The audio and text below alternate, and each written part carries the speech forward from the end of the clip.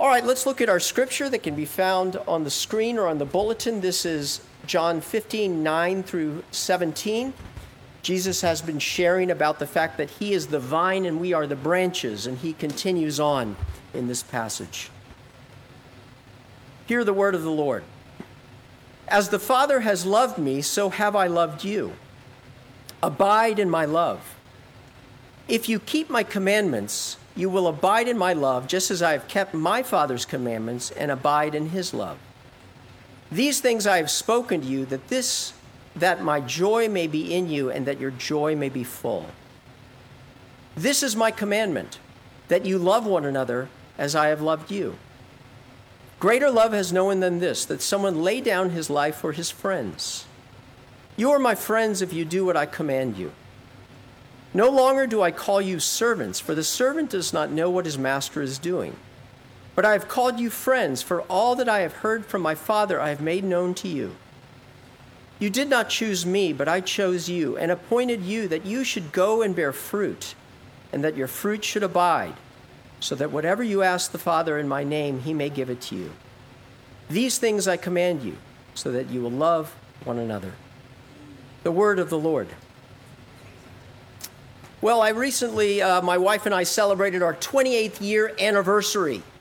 And that was a couple of months ago. And as I'm looking back, I didn't do anything significant for our 28th year anniversary. I mean, isn't 28 years a milestone, like platinum or something like that? And so I figured I need to do something for our anniversary. But, giving her a diamond, that's so passé. That's so boring. And so I did a little search on the internet for what are the most exceedingly rare jewels that are available, because I want to give her the best. And so I've come up with a couple of choices, and I need your help here. This is the first thing I'm thinking here. This is the number 3 rarest jewel out there. This is called the Cashmere Sapphire. I think it's up on your screen. Sells for $100,000 a carat. It is sourced from the mines in the Himalayan mountains, and they are some of the most valuable and actually most often stolen minerals in the world because of their instantly recognizable value. They have this beautiful, beautiful deep blue hue, very, very rare, but not as rare as this one. This is a red diamond. Red diamonds sell for $1 million a carat. No one exactly knows why they're red, what the process is behind why they become red, but they're found in the Argyle diamond mines of Kimberley in Western Australia. And nearly every red diamond sourced has been less than a carat in size, so owning an entire carat is practically unheard of. But this would be a nice thing to give my wife. She certainly is worthy of it. How about this, the number 1 rarest jewel in the world? This is called jadeite. Jadeite sells for $3 million a carat. And it's the deep green color that drives the rarity of this precious stone. Jadeite can only be sourced from regions that once were buried, encased in metamorphic rock and subject to incredible pressures of erosion. The largest known source of jadeite is located in Burma. So I have these 3 choices, none of which I can afford. So I guess the thing that I need to give her, that I have to give, is probably the most important thing, the rarest thing in the world, and that is love. When you think about it, love is the rarest and most precious resource in the world. We all need it. We all seek it. It's what fills and satisfies our heart. But in this world, it's hard to find enough love in quantities and purity that can satisfy us. Proverbs 19:22 says, "What a man desires is unfailing love." And it was Mother Teresa who said that the most terrible poverty in the world is loneliness and the feeling of being unloved. But what we see in this passage is Jesus telling us that he has come to bring us the most precious love, the love of God. and an inexhaustible supply of love that will satisfy our hearts. So much so that we can take Jesus' love and bring it and spread it in the world. So the question we have before us today is simply this: will we embrace and respond to the love that Jesus has for us? Or will we turn away and embrace another love?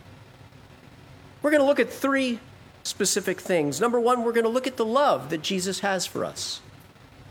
Number two, we're going to answer the question, how do we abide in this love of Jesus? And then finally, we're going to examine how we take his love into the world. So let's look at our first point, the love that Jesus has for us. Jesus says in verse 9, "As the Father has loved me, so have I loved you. Abide in my love." Jesus, remember last passage in John 15, he said to abide in me, that I am the vine and you are the branches. And now he's saying to abide in my love. This passage, verse 9 through 17, in some ways is an unpacking of that metaphor of the vine and the branches. And so what Jesus is saying is to abide in Jesus is to abide in his love. That he's talking about a relationship that we are to have with Jesus that is intimate, that it is personal. And Jesus describes the nature of this love. As the Father has loved me, so have I loved you. In other words, if we want to understand the love that Jesus has for us, we first have to understand the love that the Father has for Jesus, because it's of the same quality, if you will. And what do we see when we look at this love between the Father and the Son? We see, first of all, that it's an eternal love. In John 17:24, Jesus says, "Father, I want those you have given me to be with me where I am and to see my glory. The glory you have given me because you loved me before the creation of the world." So before there was anything, before God had created anything, there was the Father and there was the Son. And there was this relationship of deep, abiding love between them. It's what characterizes the relationship between the Father and the Son. Now we have to ask the question, why did God the Father love Jesus from the beginning? And here's how I would answer that. By looking at who Jesus is. Colossians 1:15 says that Jesus is the image of the invisible God, the firstborn of all creation. Colossians 2:9 says, "For in Jesus the whole fullness of God dwells bodily." And Hebrews 1:3 says that Jesus is the radiance of God's glory and the exact imprint of his nature. In other words, Jesus is the picture of God in all of his fullness, in flesh form.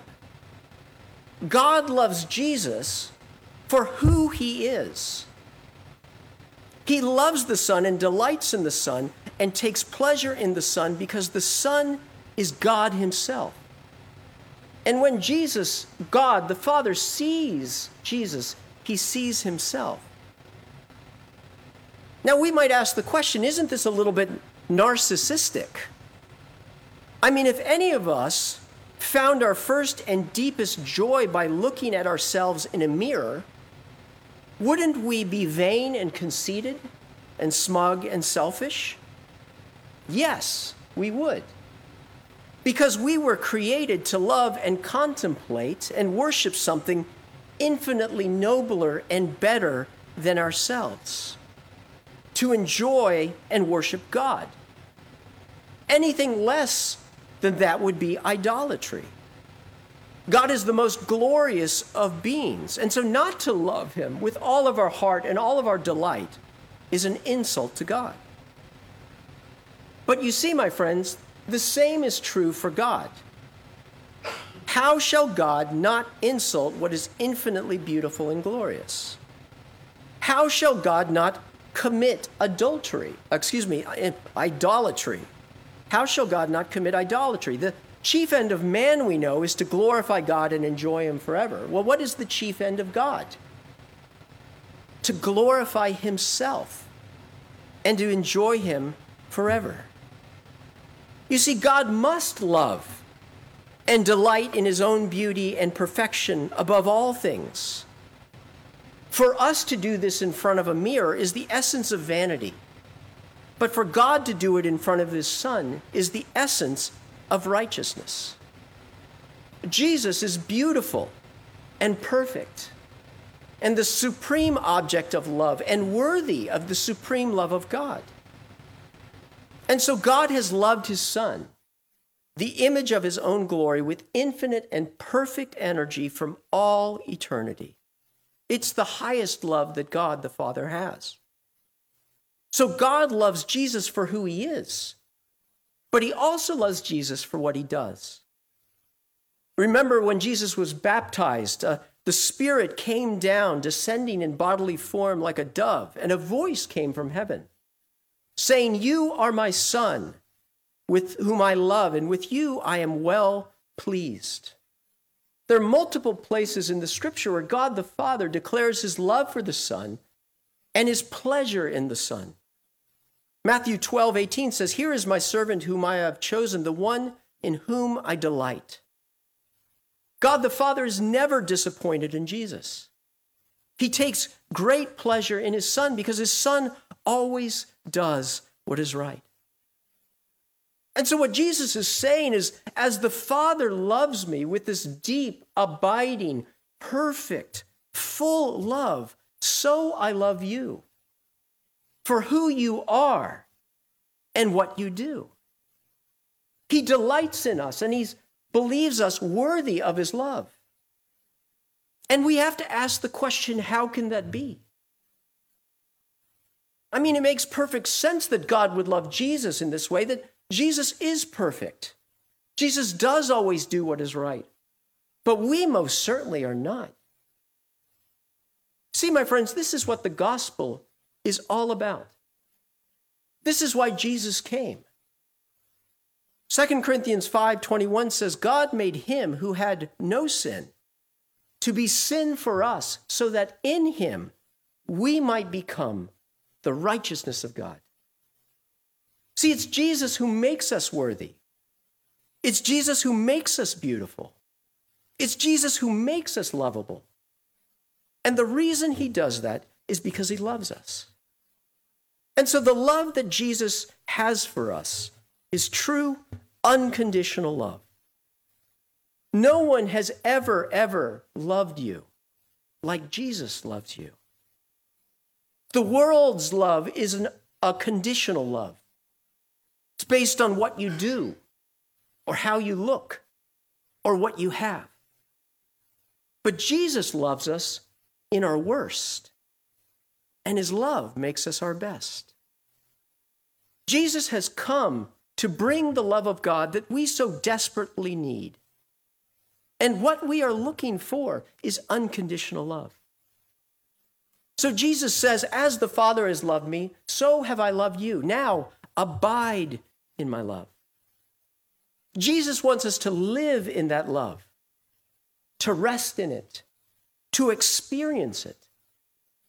By giving this command to abide in his love, what he's saying is we can choose where we go to get love.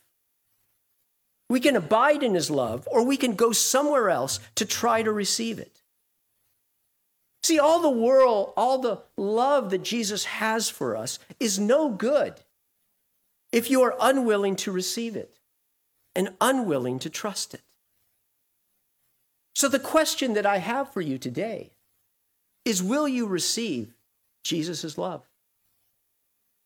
I was talking to someone recently who was a believer, and they were honest with me, and they were saying, the truth of the matter is I don't really feel or experience Jesus' love. Jesus' love, the reason they weren't experiencing is because Jesus' love is conditioned on who I am. But they believe that it is conditioned on what he's done. For that's the way the world works. And so, really, as we talk more about this, I saw that they were afraid to trust Jesus' love for who they are. See, many of us hide the ugly part of ourselves, the reality, the sinful desires of our heart, the darkness of our heart, the brokenness of our lives. And we only seek to present to Jesus and to the Father our best. Because we believe if God really knew who I was and what I've done and how I think, that he would not love me. And so the reality is we never let Jesus love all of us unconditionally. But my friends, you see, we can never know the fullness of Jesus' love. We can never really be forgiven until we bring all of ourselves to him, that we may experience his love in fullness. I once read a Russian folk tale of a guy named Nasrudin, and he was approaching the door of his house one night when he suddenly realized he had lost his key. He tried to look around for it, but the night was so dark he could hardly see the ground, so he moved back toward a street lamp. And he got down and began a meticulous examination of the area. A friend came by and noticed him and asked what he's doing, and Nasrudin said, "I lost my key and I'm looking for it." So his friend too got down on his knees and began to search. And after a while, the friend asked, "Do you remember where you might have lost the key?" "Certainly," answered Nasrudin, "I lost it in my house." "Then why are we looking for it out here?" "Because," answered Nasrudin, "the light is so much better here." See, we're much more like Nasrudin than we'd like to acknowledge. We search for a missing spiritual key, but we tend to look for it outside of ourselves where it seems easiest to reach. But the key is inside. It's in the dark. See, it's only when we allow God access to the darkest parts of our soul, our sinful hearts, our prideful spirit, our fears and our failures, that we can see how deeply we are loved by Jesus. In our depths, in our complexity, in our totality, in our sinfulness. Only then can we rest in his love. So Jesus says, "As the Father has loved me, so have I loved you. Abide in my love." Jesus delights in you. He's crazy about you. All of you. And his redemption and his holiness is big enough for all of you. So dare to embrace the love of Jesus. His love is big enough to fill all of your heart. You don't need to chase after other loves. You can bring all of yourself to Jesus and let him love all of you. So open your heart and give him access. Choose to seek the love of Christ. Choose to stop being satisfied with anything less. Well, this brings me to my second point. How do we abide in his love? Verse 10 answers, "If you keep my commandments, you will abide in my love, just as I have kept my Father's commandments and abide in his love." Now, this verse seems to say, if you obey me, then I will love you. But that's not what it's saying at all. Remember, he just said, "As the Father has loved me, so have I loved you." In the Greek, that's in the aorist tense. It means something that has already been done. In other words, Jesus' love is already there for us. What Jesus is saying is, I want you to abide and to live in the love that I have for you. And if you keep my commands, you will abide in and experience this love that I have for you. Now, why does he say that? Why do we need to keep his commandments to abide in his love? Well, we need to understand what God's commandments are in the first place. God's commands are expressions of love for his children. They're not random. God didn't just sort of pick some, do this, don't do this. God's commands are designed to guide you to life's very best, because God wants the best for you. Listen to what he says in Deuteronomy. What does the Lord God ask of you but to fear the Lord by walking in all his ways? To love him, to serve the Lord your God with all your heart and with all your soul, and to keep the commandments and statutes of the Lord that I am giving you this day for your own good. In other words, our obedience is a response to God's love. It's trusting that Jesus loves us and knows what is best for us. See, when we disobey, we're choosing to turn away from his love and to seek love in some other place. I think a good example of this is in the story of the prodigal son. Remember the story of a son who worked in his father's house, and his father, we see, is a gracious, kind, loving man. But this son chafed under the rule of his father. He didn't want to be obedient to the father, and so he said, "Give me my inheritance." And what did he do? He left his father's house and his commands in order to be obedient to something else. See, in disobeying his father, he sought love in pleasure, in prostitutes, and wine, and parties. Now, let me ask you a question. Even while the son went off and was partying and living it up, did the father ever stop loving the son? No. But was the son experiencing and abiding in the father's love? No. For how can he experience the father's love while seeking it in another place? See, when we disobey Jesus, here's what we're doing. We're saying that I don't trust that your love is enough. I have to go somewhere else, to seek love somewhere else. Whether the love of the world, or the love of another person, or the love of an idol. See, what I obey is what I'm looking to for love. And we cannot experience Jesus' love when we're looking in another place for it.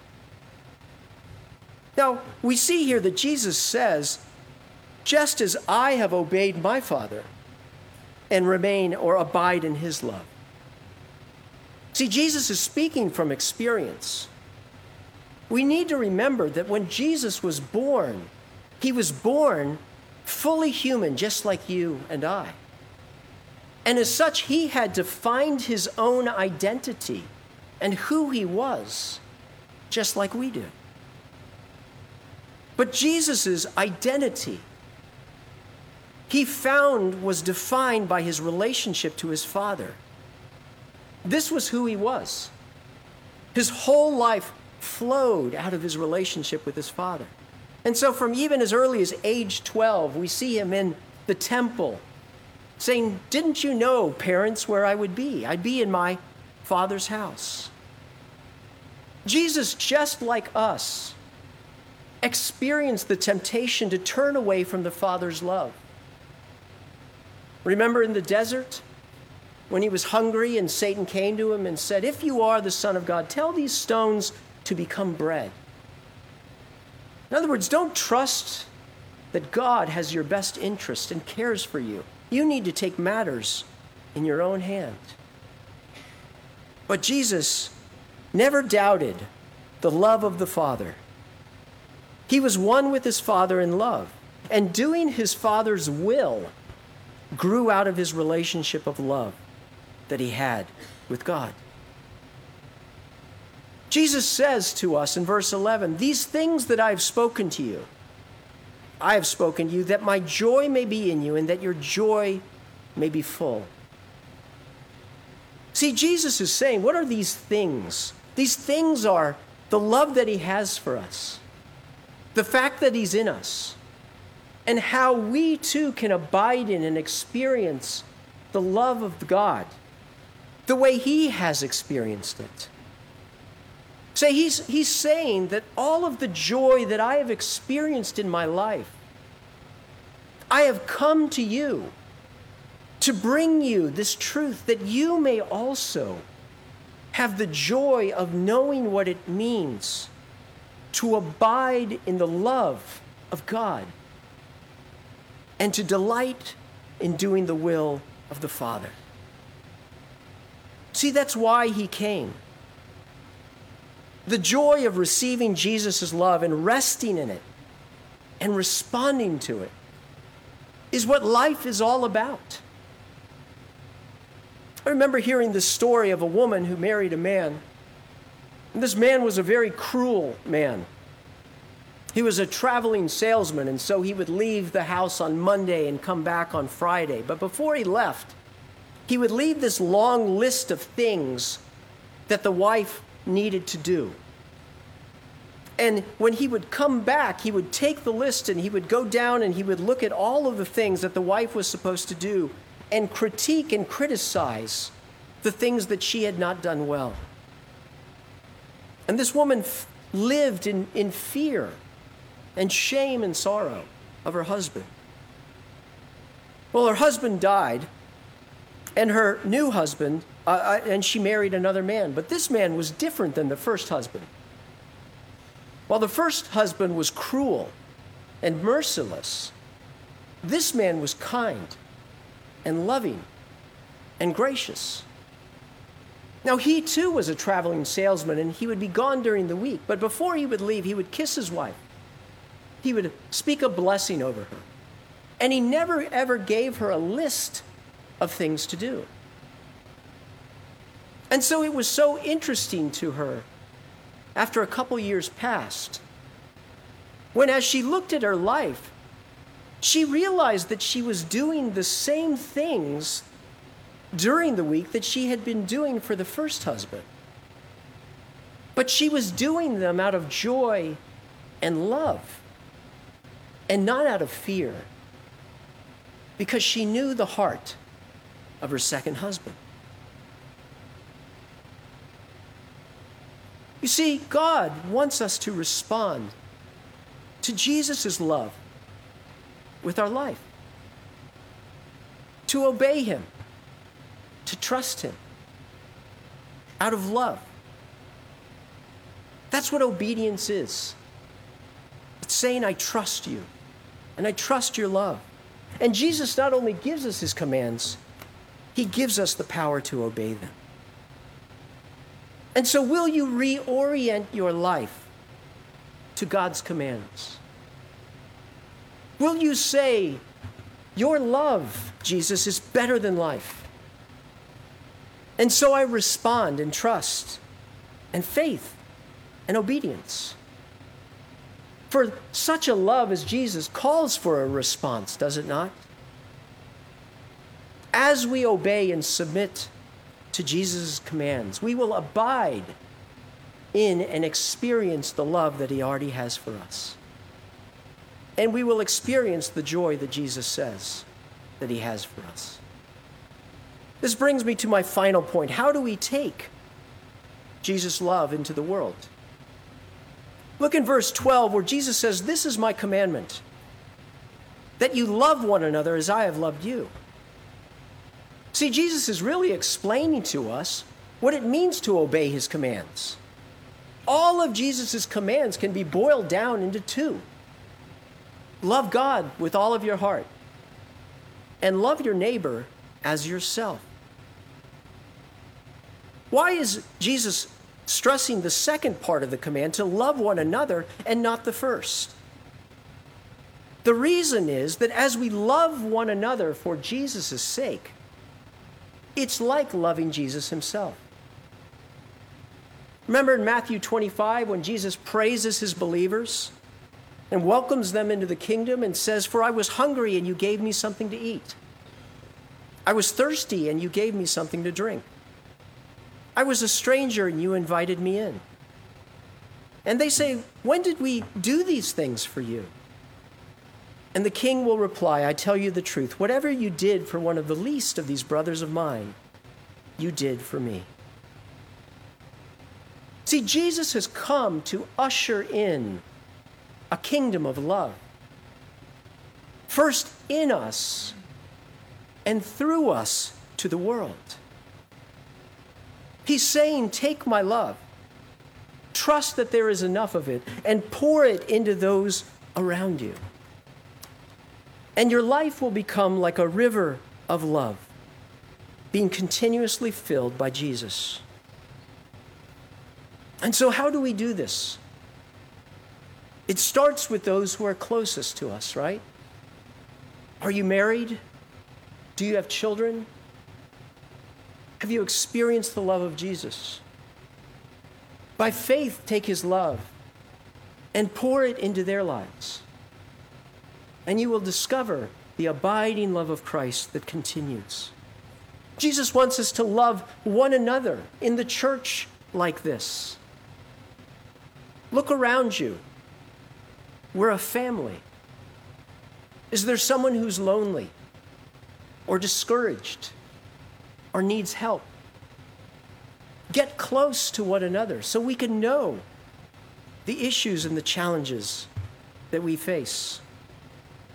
And finally, he wants us to take this love into the world, to the people that you work with, those you go to the gym with, those who live across the street from you. Jesus said, you did not choose me, but I chose you and appointed you that you should go and bear fruit, and your fruit will last. See, many of us say, I don't know how to share Christ. The answer is yes, you do. Love with the love of Christ, because love always brings a response. I close with this thought that we have a mission of love. All Christians have a superpower. Did you know that? It's not flying high in the sky. It's not X-ray vision. It's love. An inexhaustible supply. So go out and love the world, for that's how we change it. Let's pray. Oh, thank you, Jesus, that you have loved us with the same kind of love that your Father loved you. God, help us to bring all of ourselves to you, the dark places, the lonely places, the questioning places, that you may show us that you love us for all of who we really are, not who we pretend to be. And God, help us to respond to your love in obedience, by faith. And we will abide in your love, and you will continue to give us what we need, that we may pour it out into the world around us. We pray all of this in Christ's name. Amen.